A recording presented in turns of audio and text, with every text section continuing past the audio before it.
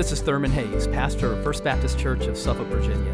We want to welcome you to this message from our services at First Baptist.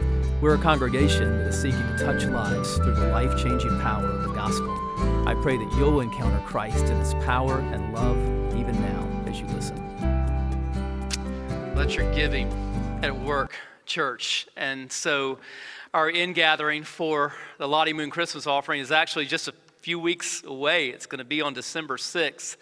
And you should have received a prayer guide. I think they're sitting around. Some are in the pews today. The children's shelter that you saw there is actually day one on the prayer guide. And so be praying, be looking forward to our in-gathering on December 6th. Our goal as a church is $65,000 to reach people like the ones that you just saw, precious people on the screen that we just looked at. Let's pray together. Father, we thank you for the opportunity to join together as a church family, and that our local labors here are linked to efforts around the world through the International Mission Board. And we pray for the children's shelter in Nairobi that we just saw that is supported through our giving. We pray for these precious kids that we just saw. We thank you for the new life that is being spread through the gospel that we get to take part in as we send missionaries, as we give to sustain them on the field and to support the work that they are doing for the glory of your name. And Lord, we pray that you would work now in this place, that you would fill us with a passion for your fame and renown that would impact not only our community, but that would have a ripple effect for the nations. And we pray it in Jesus' name, amen. So if you're new today, if you're watching for the first time, we have been walking through the book of Isaiah. And today we're going to look at chapters 38 and 39. We're talking about how to finish well. Isaiah 38 and 39. And what we're going to do this morning is we're going to look at parts of both of those chapters. And we're going to begin by reading the first 8 verses of chapter 38. Isaiah chapter 38 and beginning with verse 1. In those days, Hezekiah became terminally ill. The prophet Isaiah, son of Amoz, came and said to him, "This is what the Lord says. Set your house in order, for you are about to die. You will not recover." Then Hezekiah turned his face to the wall and prayed to the Lord. He said, "Please, Lord, remember how I have walked before you faithfully and wholeheartedly and have done what pleases you." And Hezekiah wept bitterly. Then the word of the Lord came to Isaiah. "Go and tell Hezekiah, this is what the Lord God of your ancestor David says. I have heard your prayer. I have seen your tears. Look, I am going to add 15 years to your life, and I will rescue you and this city from the grasp of the king of Assyria. I will defend the city. This is the sign to you from the Lord that he will do what he has promised. I am going to make the sun's shadow that goes down on the stairway of Ahaz go back by 10 steps. So the sun's shadow went back the 10 steps it had descended." And now turn to chapter 39, and let's look at the first 8. Look at the 8 verses of chapter 39. At that time, Merodach, Baladan, son of Baladan, king of Babylon, sent letters and a gift to Hezekiah, since he had heard that he had been sick and had recovered. Hezekiah was pleased with the letters, and he showed the envoys his treasure house, the silver, the gold, the spices, and the precious oil, and all his armory, and everything that was found in his treasuries. There was nothing in his palace and in all his realm that Hezekiah did not show them. Then the prophet Isaiah came to King Hezekiah and asked him, "What did these men say? And where did they come to you from?" Hezekiah replied, "They came to me from a distant country, from Babylon." Isaiah asked, "And what have they seen in your palace?" Hezekiah answered, "They've seen everything in my palace. There isn't anything in my treasuries that I didn't show them." Then Isaiah said to Hezekiah, "Hear the word of the Lord of armies. Look, the days are coming when everything in your palace and all that your predecessors have stored up until today will be carried off to Babylon. Nothing will be left, says the Lord. Some of your descendants who come from you, whom you father, will be taken away, and they will become eunuchs in the palace of the king of Babylon." Then Hezekiah said to Isaiah, "The word of the Lord that you have spoken is good." For he thought, "There will be peace and security during my lifetime." Now, before we dive into chapters 38 and 39, let's recap chapters 36 and 37. So in chapter 36, we saw that the Assyrians have invaded Judah. They have taken all the fortified cities of Judah, basically, except Jerusalem. And this massive Assyrian army is now right outside of Jerusalem. There was no hope for Hezekiah and his people except for the supernatural intervention of God. Well, in chapter 37, that's exactly what we saw. We saw that Hezekiah prayed that God, for the sake of his own glory, would defend Jerusalem, would protect his people. And we saw that God mercifully answered that prayer. What we are not told in chapters 36 and 37 is that at the same time that Hezekiah was facing this military crisis, that he was also facing a health crisis, and that he was at the point of death. And that's where we pick it up, here at the beginning of chapter 38. So what do we see here? The first thing that we see is the mercy of God. The mercy of God. Let's check out verse 1 of chapter 38. It says, "In those days, Hezekiah became terminally ill. The prophet Isaiah, son of Amoz, came and said to him, 'This is what the Lord says. Set your house in order, for you are about to die. You will not recover.'" Now, in a very real sense, all of us are terminal. These bodies that we have now are perishable bodies. They have a limited shelf life. Unless we are alive on the day that Jesus returns, we will die.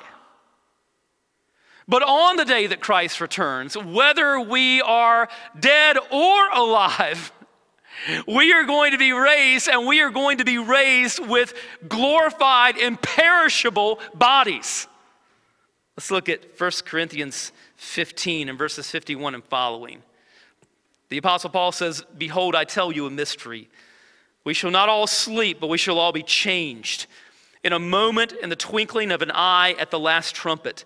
For the trumpet will sound, and the dead will be raised imperishable, and we shall be changed. For this perishable body must put on the imperishable, and this mortal body must put on immortality.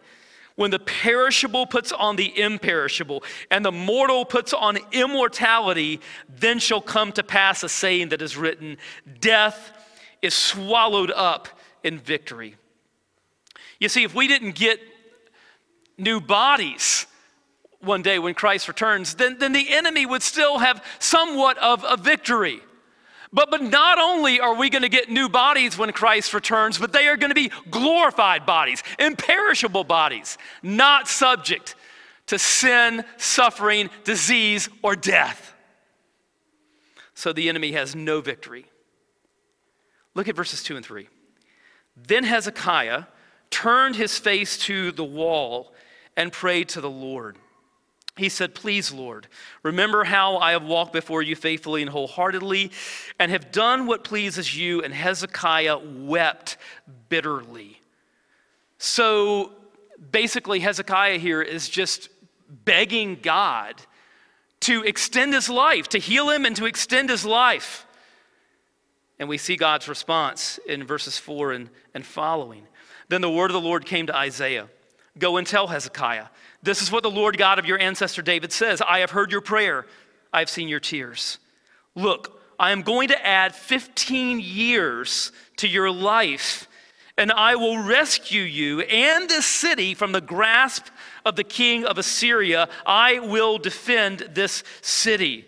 So God supernaturally intervenes not only to rescue Hezekiah from death, but also to rescue the city of Jerusalem from annihilation. Now, Hezekiah did not deserve this.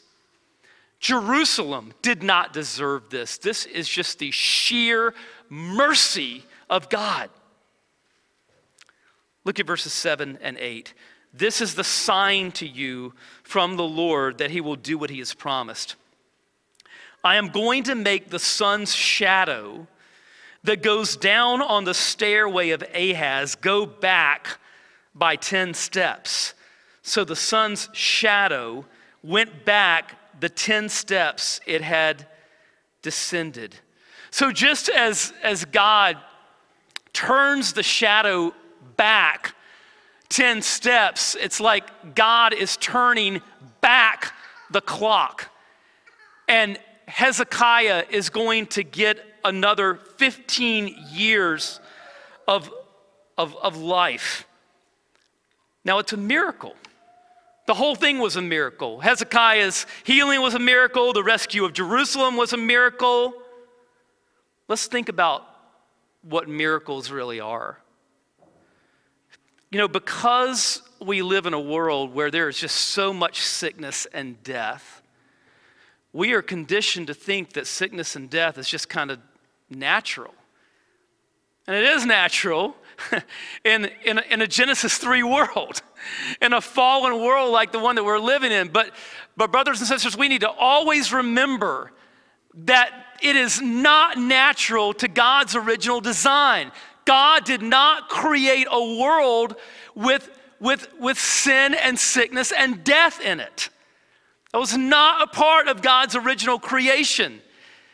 And it will not be a part of his new creation when Christ returns. And we need to always remember that. And we talked about a few weeks ago, sometimes when people die, well-meaning people will say things like, well, death is a normal part of life. But that's not what the Bible really teaches. The Bible teaches that death is an enemy. It's an enemy that has been defeated by our risen Savior at his resurrection, and it will be destroyed when he returns. And so, what are miracles? Miracles are signs. They are signs of the new creation that is coming. I love what the theologian Jürgen Moltmann says. He says, Jesus' healings are not supernatural miracles in a natural world. They are the only truly natural thing in a world that is unnatural, demonized, and wounded.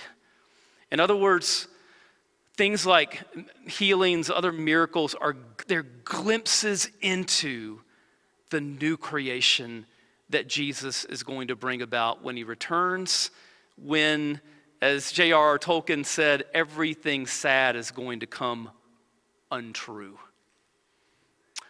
The mercy of God. The second thing that we see here is the perspective of Hezekiah. What's Hezekiah's take on all of this as it's going on? Let's look at verses 9 through 11 of chapter 38. A poem by King Hezekiah of Judah after he had been sick and had recovered from his illness. I said, in the prime of my life, I must go to the gates of Sheol.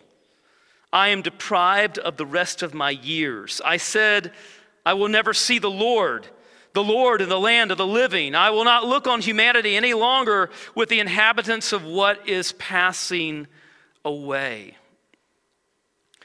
So Hezekiah is writing this poem about what his perspective was when he was sick. And as you can see here, this perspective that Hezekiah had was far bleaker than what we would have as new covenant believers, right? When the Old Testament talks about Sheol, as Hezekiah does here, it's not exactly talking about hell, but it's not talking about heaven either. It's talking about the place of the dead. And so Hezekiah's view of life after death is murky at best. It's not like ours. He talks here in verse 11 about death, the sort of the departure from the land of the living, as if he's going to the place of the dead. As followers of Christ, we have a different take on this. I'll never forget that when the golfer Payne Stewart passed away in 1999, Payne Stewart had just won the U.S. Open just a few months before. It was the pinnacle moment of his career. And in October of 1999, just a few months after he won the U.S. Open, he was in a private jet, and they lost cabin pressure on the jet. And so he and the entire crew, everybody who was on board, just quietly expired, died. And the plane continued to fly on autopilot across the country until it ran out of fuel and crashed in the Dakotas. But Payne Stewart had come to Christ a couple of years before he passed away. And I'll never forget seeing his funeral on TV, and something that one of his friends said during that funeral service. He said he and Payne would often talk about the fact, after he became a believer, that when they would talk about what death really is, they said, you know what? Death is not really leaving the land of the living and going to the land of the dying. For the believer, death is leaving the land of the dying. And we are headed to the land of the living. It's very different than Hezekiah's perspective here, isn't it? Now look at what he says in verse 12 as he's reflecting on the meaning of life and death. He says, my dwelling is plucked up and removed from me like a shepherd's tent. I have rolled up my life like a weaver. He cuts me off from the loom. By nightfall, you make an end of me. So these are images that picture the fragility and the brevity of life. Because shepherds would make their tents in areas where their flocks could feed on the grass. But when the flocks had eaten all the grass, those shepherds would just take up their tents and just in a moment and just move, gone. He says that's the way life is. James says our lives are like a vapor. He says it's like a weaver with her loom. And you pass by day after day, and this weaver is working with the same piece of cloth, and you see her doing this, and then one day she just finishes with that, and she's done with it, and she tosses that roll away. Hezekiah says that's the brevity of life. That's the fragility of life. The psalmist says in Psalm 90 and verse 12, so teach us to number our days that we may get a heart of wisdom. We get this one very brief life to make a difference, to make an impact for Christ. Look at verses 16 and 17. We see more of his perspective here. This is after he was healed. He says, you have restored me to health and let me live. Indeed, it was for my own well-being that I had such intense bitterness. In other words, Hezekiah is saying here that had it not been for the crisis that I went through with my health and with this military crisis, had it not been for that, I would not have had the perspective that you've given me. It was for my own well-being that I went through this bitter time. I think about the Russian dissident, Alexander Solzhenitsyn, who came to Christ in a Russian gulag, a Soviet gulag in prison. It was there that he met Jesus. And later on, reflecting on his experience, Solzhenitsyn said, "Bless you, prison. Bless you for being in my life. For there, lying upon the rotting prison straw, I came to realize that the object of life is not prosperity as we are made to believe, but the maturity of the human soul." And as we saw last week in chapter 37, through this whole experience, Hezekiah's soul has matured. He's grown in his faith. What do we see in chapter 37? Hezekiah was all about the glory of God, right? He prays this incredibly God-centered prayer. That God, for the sake of his renown, for the sake of his name, his reputation, God's name, God's reputation, God's renown, that God would spare Jerusalem.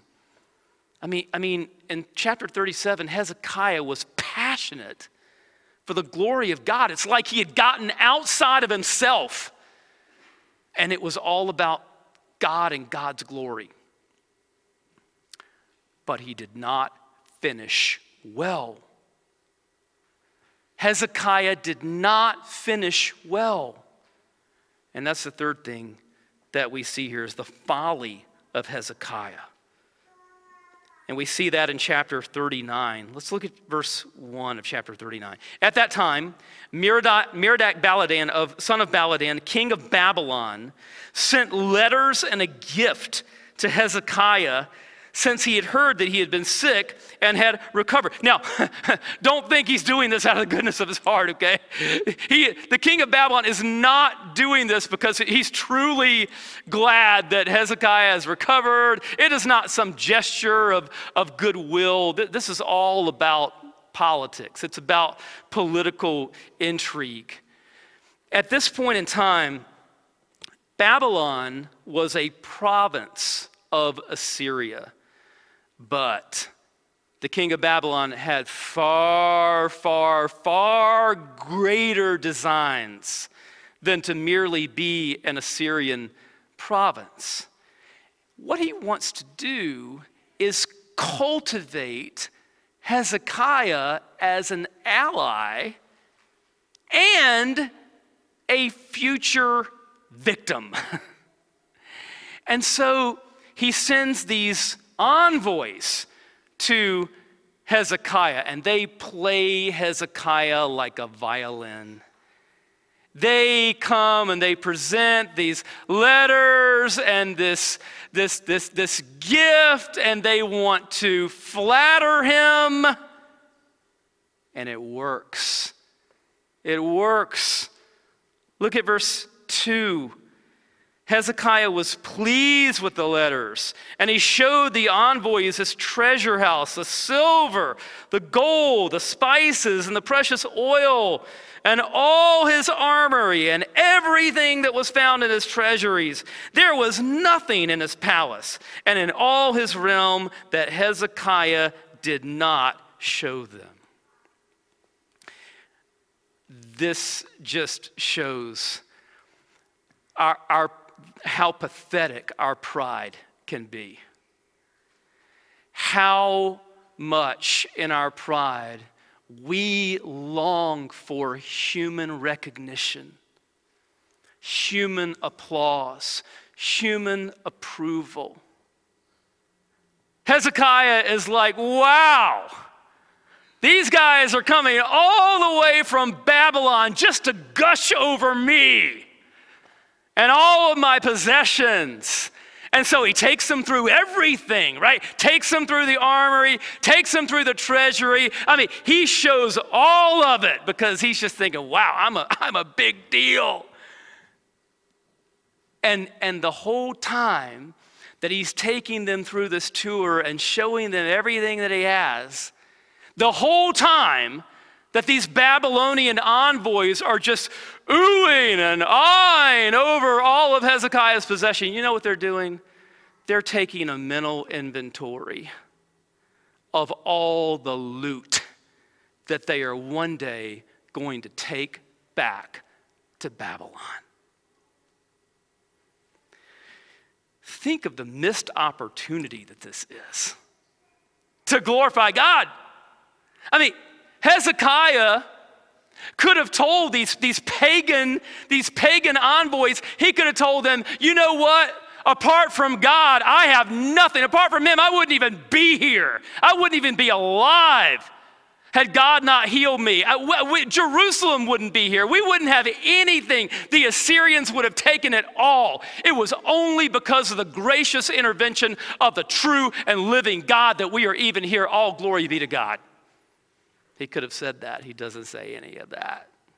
He's just basking in these human accolades, right? And think about this. This is the same guy that was all about God's glory in chapter 37, right? I mean, we saw it last week. Hezekiah is consumed with the glory of God. And now he's just consumed with himself. What does that tell us? How easy it is for all of us to drift spiritually. We are hardwired to drift from God. And so what must we do? Fight it. Fight it. Fight it every day of your life. We have to wake up in the morning and fight not to drift from God, because our default mode is to drift. I love what John Piper says. He says our first priority when we wake up every day is to get ourselves happy and satisfied in Jesus. Because if we're not happy and satisfied in Jesus, we're going to seek satisfaction and happiness in sin. Verses 3 and 4. Then the prophet Isaiah came to King Hezekiah and asked him, "What did these men say? And where did they come to you from?" Hezekiah replied, "They came to me from a distant country, from Babylon."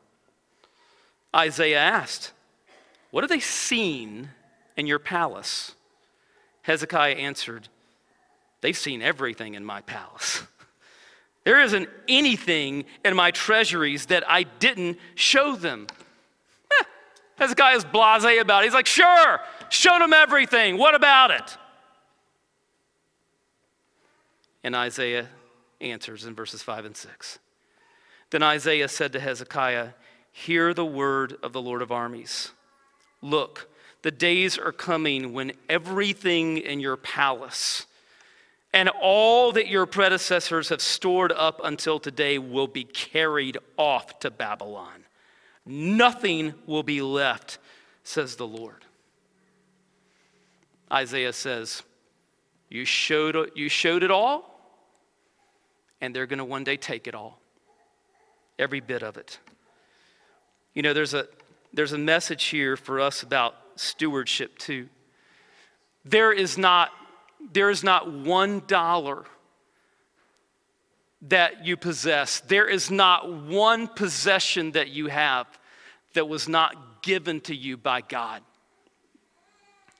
You say, well, you know, I used my brain and I worked hard to earn that money. Really? Who gave you your brain? Who gave you the health and strength to work? Who was it that enabled you to be born in America with the opportunities that we have instead of on the streets of Nairobi like the kids that we saw earlier in the video? Who woke you up this morning? Who gives you breath in your lungs? Who makes your heart beat? We are nothing and we have nothing apart from the grace of God. And so therefore, we're to be stewards of what he has given to us. Look at verses 7 and 8. Isaiah continues to tell Hezekiah what the future is going to bring. He says, some of your descendants who come from you, whom you father, will be taken away, and they will become eunuchs in the palace of the king of Babylon. Then Hezekiah said to Isaiah, the word of the Lord that you have spoken is good, for he thought, there will be peace and security during my lifetime. Think about the breathtaking selfishness of that statement. Hezekiah has just been told that his own descendants are basically going to lick the boots of the Babylonians. And he says, but you know what? That's way off in the future. I'm going to die at peace in my bed, in my palace. There will be security during my lifetime. Wow. And listen, Hezekiah was one of the good kings. Hezekiah was one of the good kings of Judah. And what does that tell us? It tells us this: we need a greater king. We need a king like Jesus. Let's pray.